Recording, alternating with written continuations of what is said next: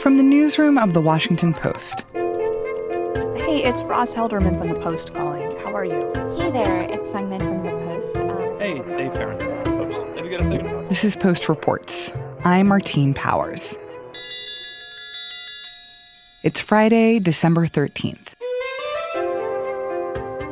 Today, impeachment moves to the full House, the rise of unproven stem cell treatments, and the man who brought Sesame Street to life. The Judiciary Committee will come to order, a quorum being present. Having agreed yesterday to the amendment in the nature of a substitute on articles of impeachment against President Donald J. Trump. This vote today is that final step. We kind of sometimes lose sight as to how historic today was. There's no turning back. Now all members of the House will have to vote on impeachment. I am Rhonda Colvin, and I am the Capitol Hill reporter for video for The Washington Post. Today, the House Judiciary Committee voted on the 2 articles of impeachment against the president. We did not expect it to go as fast. We thought that there might be some delay tactics by the Republicans, but it was a very quick vote. We will divide the question between the 2 articles. The question now is on Article 1 of the resolution, impeaching President Donald J. Trump for abusing his powers. The clerk will call the roll. And the Democrats and Republicans voted as expected. It was along party lines. Ms. Lofgren votes aye. Ms. Jackson-Lee? Aye. Ms. Jackson-Lee votes aye. Mr. Cohen? Aye. Mr. Cohen votes aye. And then the second charge, which is obstruction of Congress, that was brought up for a vote and the same result. Mr. Sensenbrenner? No. Mr. Sensenbrenner votes no. Mr. Shabbat? No. Mr. Shabbat votes no. Where Republicans voted against it and Democrats for it, and it passed out of committee. Notice is heard. Without objection, the committee is adjourned. I think what stood out to me is if you look at the faces of all members, both Democrats and Republicans on this committee, they looked very weary. They looked very somber. You could tell it was a vote that neither party really wanted to do. And I think that that was really a stunning moment because there has been a lot of divisiveness between the Republicans on the House Judiciary Committee and the Democrats on this committee. But this is one time where I've seen at least their facial expressions be all on the same page, and they all looked like they did not want to do this today but had to. Rhonda Colvin covers Capitol Hill for The Post. The full House of Representatives is expected to vote on the articles of impeachment next week.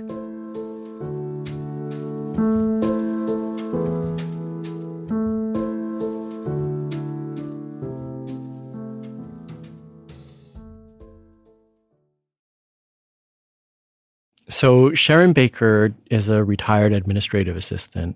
She worked for lawyers in a lawyer's office for many decades, and right after she retired, she got hit with this pretty serious diagnosis. Her doctors told her she had COPD, which is an incurable lung disease. It was awful. Well, what had happened was I knew I was not breathing well, because I was having trouble getting up and downstairs, and I was always short of breath.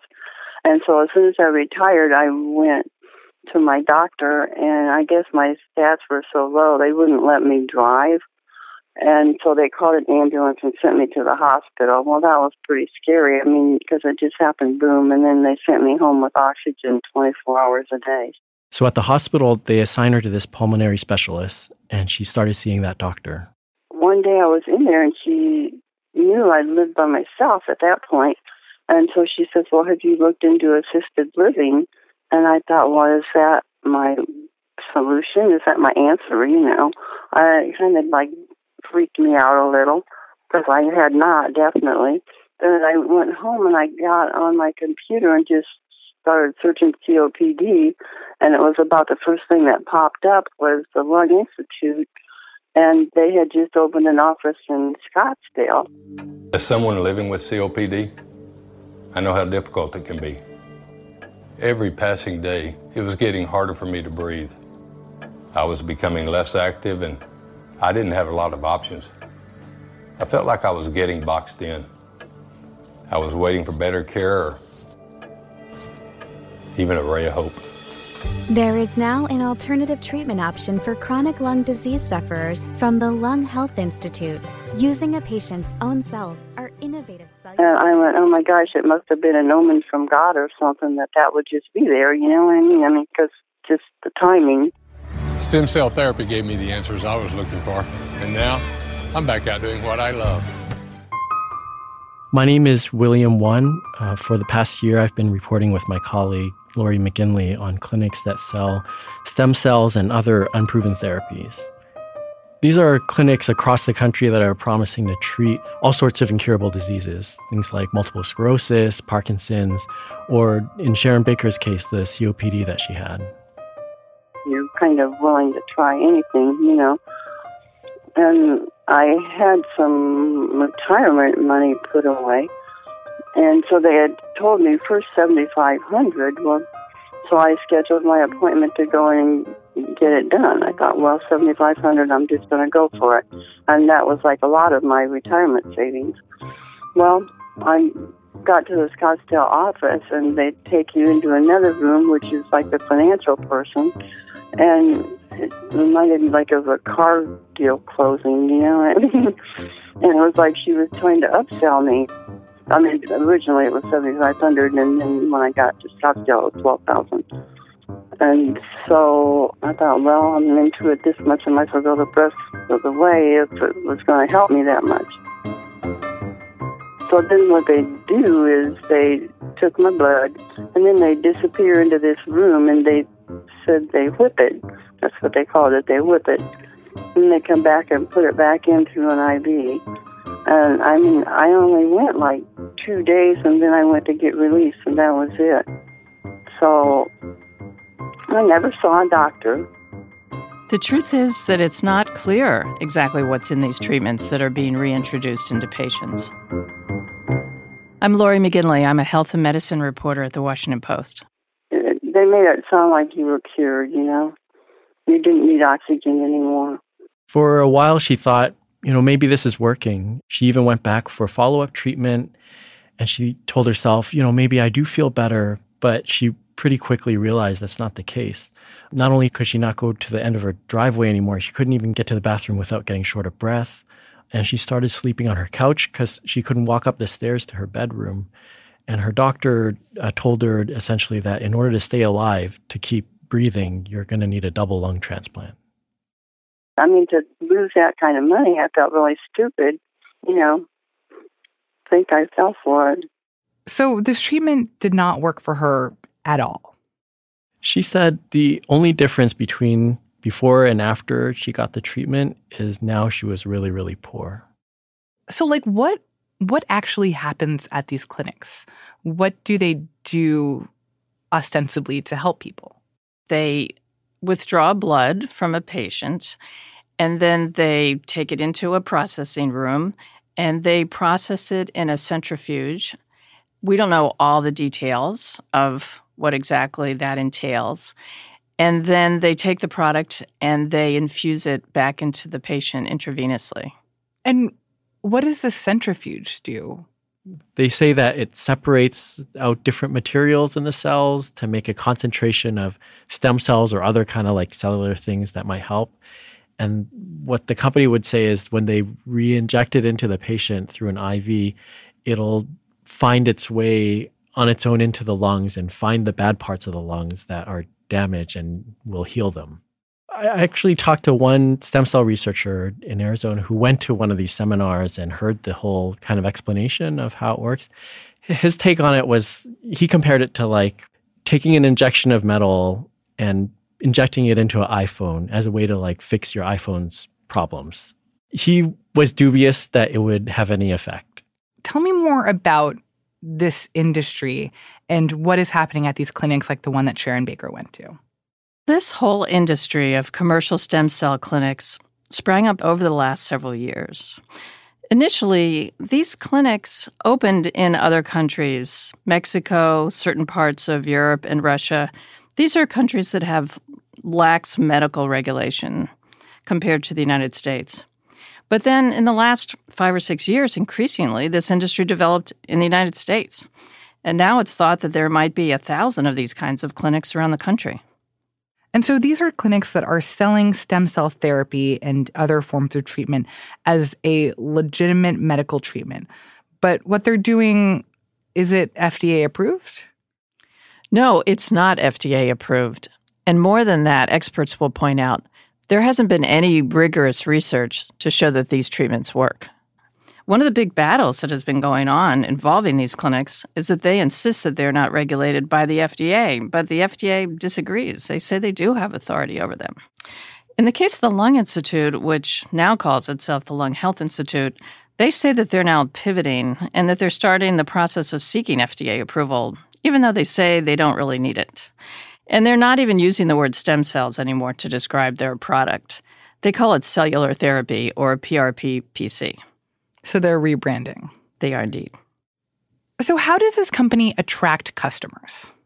We talked to about 15 former employees who said what looks on the outside like a medical operation, on the inside, it's run like a really sophisticated marketing company. They have search ads so that anytime someone Googles COPD and cure, that website would pop up. They came up with all sorts of ways to reach their target audience. Their target demographic is older. These are people who are connected to an oxygen tank and are on that oxygen 24 hours. So what the company would do, for instance, they would look for towns where there's been a snowstorm, where people on oxygen are going to be stuck indoors, and they'd target their search ads for those towns. Or they'd buy ads on blackjack, solitaire websites, where, an older person stuck inside is going to be playing for hours. And they talk about it this way in their internal documents. They'd say they're generating leads. Which sounds kind of like a sales thing, the idea of generating leads. They would never call their patient coordinators salespeople, but those leads essentially would be funneled to these patient coordinators who are paid partly on salary, but also on commission. So every single treatment they sell, they make money for those treatments. I talked to a lot of these patient coordinators. A lot of them told me, they now regret kind of the work that they did. Some of them said they quit because they just couldn't take the phone calls anymore. These are former patients calling back saying, you told me I would get better. I paid you so much money and I don't feel anything different. And a few of them said, those calls have really weighed on their conscience since they left. So if these patient coordinators are paid on commission, then isn't there an incentive for them to bring these people in to get this treatment, even if it might not be a thing that will actually help them? Well, when we asked the company about this, they said they don't consider these patient coordinators salespeople. They don't consider the targets they give them to be sales quotas. They said, these coordinators are supposed to make sure patients are satisfied. And so even all the marketing strategies we described, they said these are meant to educate patients. But, the former coordinators we talked to were very clear. They said, yes, we were giving monthly quotas. You had to hit 10 sales a month or you'd get in trouble. And on top of that, you'd actually get all sorts of bonuses thrown in as incentives. If you had the most sales of the month, for example, you could get box seats to hockey games or tickets to other events or even like these gift cards. So a lot of incentive. So when you reached out to the company about these practices, what was their response? We actually talked to the company a lot, both while we were reporting the story and since it's come out.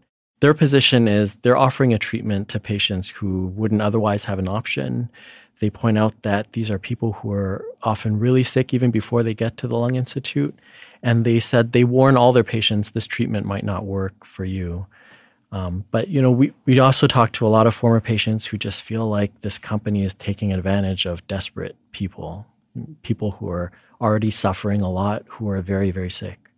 So since the print version of our story was published about a week ago, their COO, Ann Miller, actually gave us another long interview, and we asked her about the marketing practices, about a lot of things. So with regards to marketing practices, I would say the majority, if not all, healthcare organizations out there market in some way. It's not always that insurance company is just going to refer a patient. So I would say in that sense, with, for instance, us providing online marketing, it's no different than any other healthcare organization doing the exact same thing. And so with that, obviously, it's not that we're targeting specifically patients who are on oxygen. That happens to be the type of person that we offer treatment to. We also asked her about how their patient coordinators are paid partly on commission, and so she responded to that. So, I mean, they're compensated as case managers are to make sure that they, stay focused and are able to treat every single patient with the utmost enthusiasm to make sure that they do a great job and hopefully are able to help them on a path towards a solution for them. We actually asked Ann Miller specifically about Sharon Baker's case, who was quoted one price on the phone and then got to the clinic, and she said she was pressured to pay more when she came in.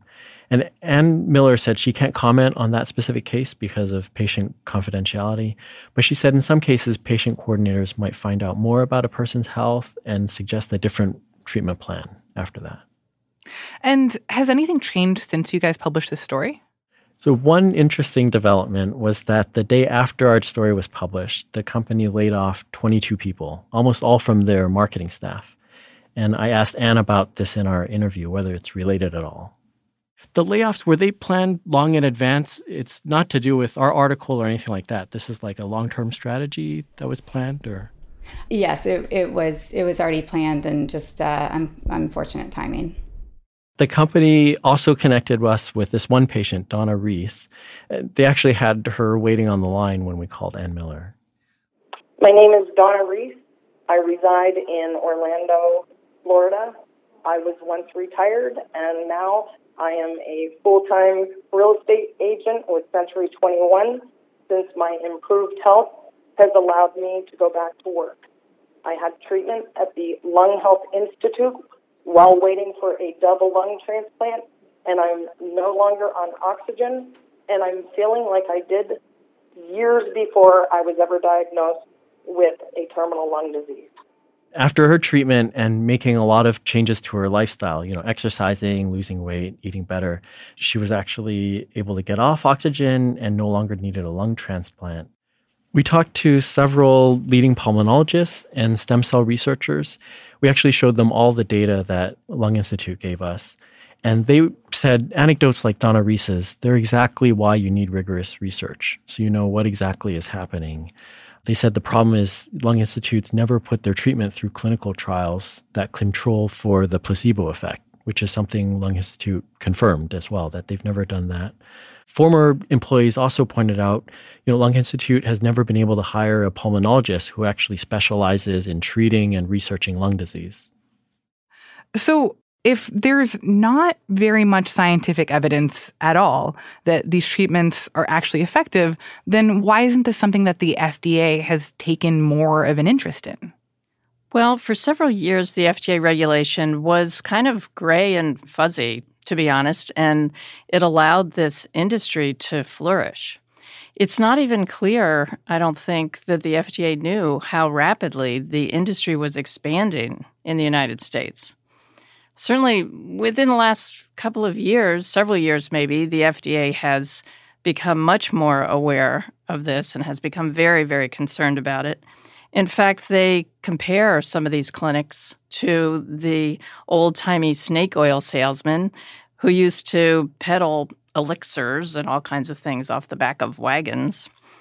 So they've started to bring lawsuits. They've started sending warning letters. They've given very many stern lectures about these things. But the truth is it's very slow going. Every one of these clinics has legal rights, and they can resist in many ways. And then the other thing is the FDA, when they're really being honest about it, they just say they don't have the manpower to be policing against 1,000 different stem cell clinics in the United States. It was actually really hard to get the FDA to go on record about Lung Institute or any other specific company. But one government official we talked to, he compared it to playing whack-a-mole and just described the frustration of it. Several scientists who have been urging FDA and the government in general to do something about this for years, they compared it to toothpaste. They said, it's really unclear if they'll ever be able to squeeze it back in. The industry right now, it's booming, it's highly profitable. There's hundreds of these across the country. Very hard to put the cap back on now. So what are the consequences for patients who receive stem cell treatments or other unproven cellular therapies? I'd say there's a few different types of consequences. So in the case of Lung Health Institute, there haven't been any physical harms we know of. The biggest consequence is just financial devastation. Like Sharon Baker, the woman we talked to in Phoenix, it's years later now. She's still paying off her credit card bills. She's had to really change her lifestyle because of the debt that she still has. And patients say there's this emotional devastation too. Several of them said they feel like, they were sold this false hope only to have those hopes completely dashed after shelling out thousands of dollars. Is there like a medical harm that can be done from getting these types of unproven treatments? Yes, definitely. We've reported on several other stem cell clinics throughout the year, and in some cases, people have been really seriously injured. There have been a few deaths in the United States and a few abroad. In February, we wrote about a company based in California that's called Livion. That company sold stem cell injections that were derived from umbilical cord blood. What happened last year was some of those injections were contaminated. More than a dozen people got really sick. Some of them were hospitalized for weeks. The CDC issued a countrywide warning, and that product was recalled. Some of the worst injuries we have seen involved a different stem cell clinic in southern Florida. There, several women were blinded when they got stem cell injections in their eyes to deal with macular degeneration. So yes, there have been some really serious injuries. So what did these other companies say about these accusations from all these former patients and former customers about the ways that they've either been physically hurt by these treatments or the fact that these treatments don't work even though they cost all this money? Well, these clinics say it's really unusual, very, very rare for people to be hurt, and that in the vast majority of cases, the people are helped. And they point out that prescription drugs and over-the-counter drugs hurt people too, that they say any medical treatment involves risks. And in fact, they'll point to Tylenol and note that Tylenol can hurt people. But Tylenol is FDA approved. That's correct. And what the FDA would say is that every medical intervention is a balance of risks and benefits. And the problem with the stem cell treatments is that they haven't shown to have any benefits, at least as far as the FDA can see. So for the patients that you guys spoke with that had negative experiences and were not happy with the treatment that they received, did any of them say whether they're actually pursuing legal action against the company?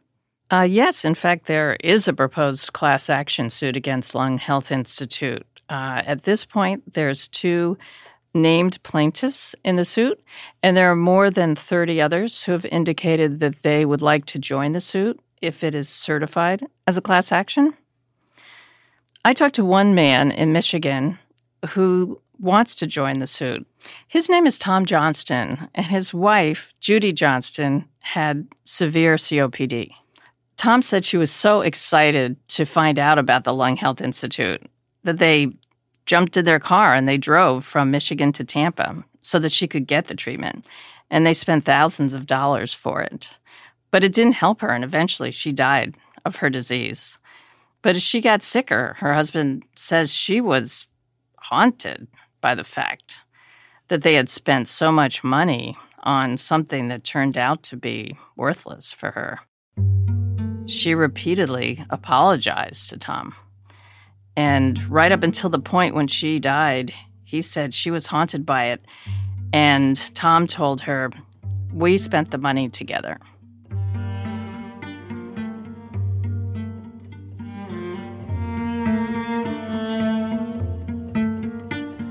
Laurie McGinley and William Won are science reporters for The Post. You can find their stories on stem cell clinics and other unproven therapies at postreports.com.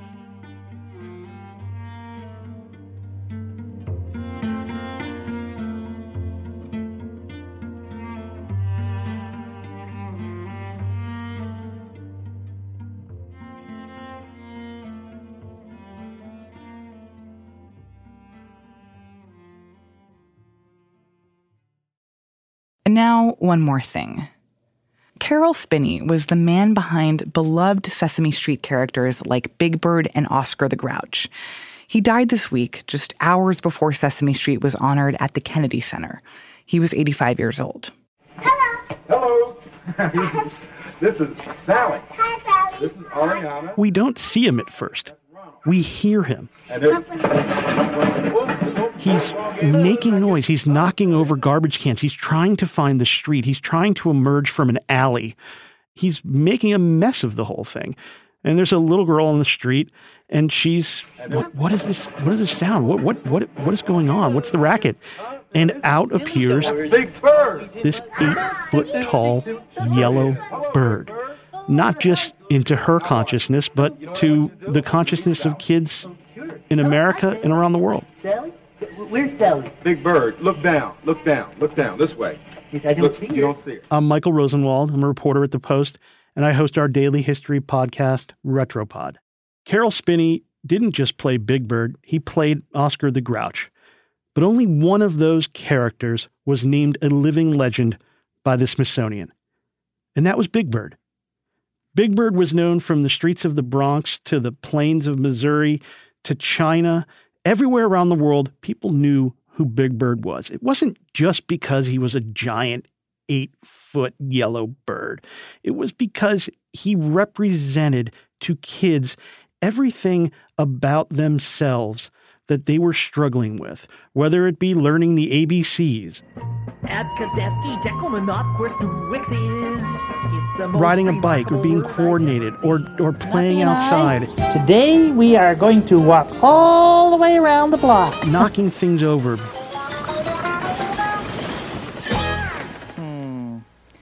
Sometimes I'm a little clumsy and I do something that I'm not very proud of.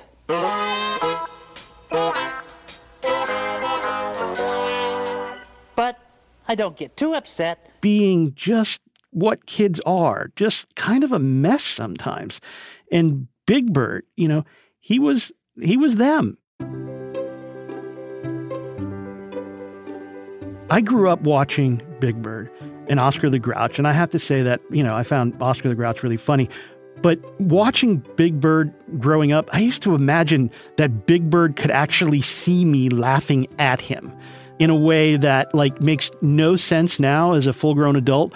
But when you're a kid and you're watching this goofy Big Bird, singing funny songs and knocking things over, you're laughing, and you're laughing really, really hard. And you really think Big Bird can see me laughing, and we're having this laugh together.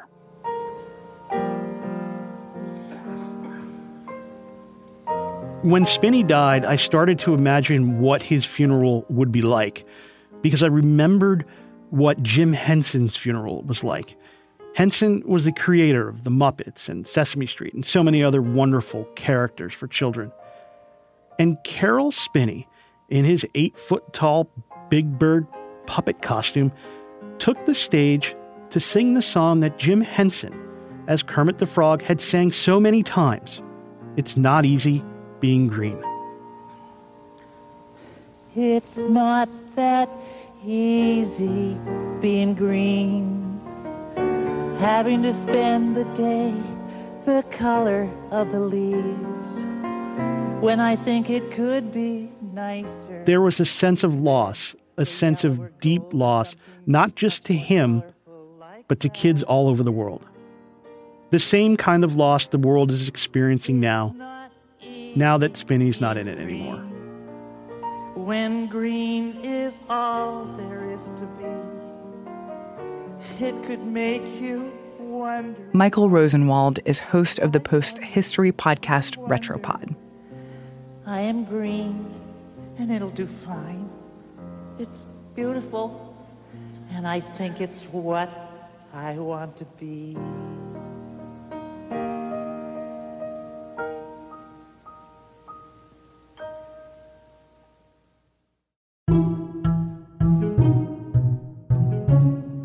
That's it for today's show.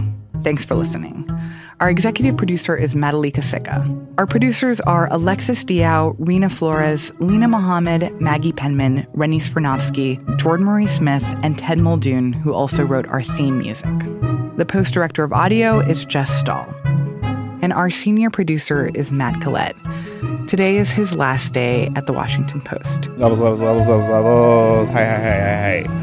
It's Matt. I'm at the Iowa State Fair. I'm going to try to talk to people who won blue ribbons. You may not recognize Matt's voice, but you definitely know his work. He has made our podcast better every single day. So from all of us here at Post Reports, a heartfelt thank you.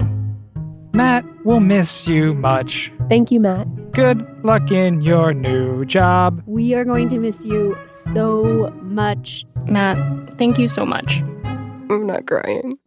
Bye, Matt. I'm going to miss you. I'm on a flight to LA right now, and I'm not landing for another 3 hours, but I just wanted to say thank you so much for everything you've done for this team. Shukran, Matt. I'm Martine Powers. We'll be back on Monday with more stories from the Washington Post.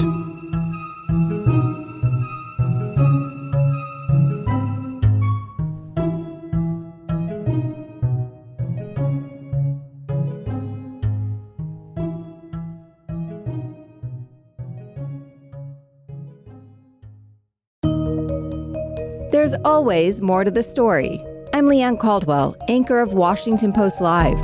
Each week, we bring you inside conversations between the newsroom and the people we cover. From global leaders enacting change to cutting-edge artists redefining our culture. And we make you and your questions part of every conversation. Listen to Washington Post Live wherever you get your podcasts and watch on demand at WashingtonPostLive.com.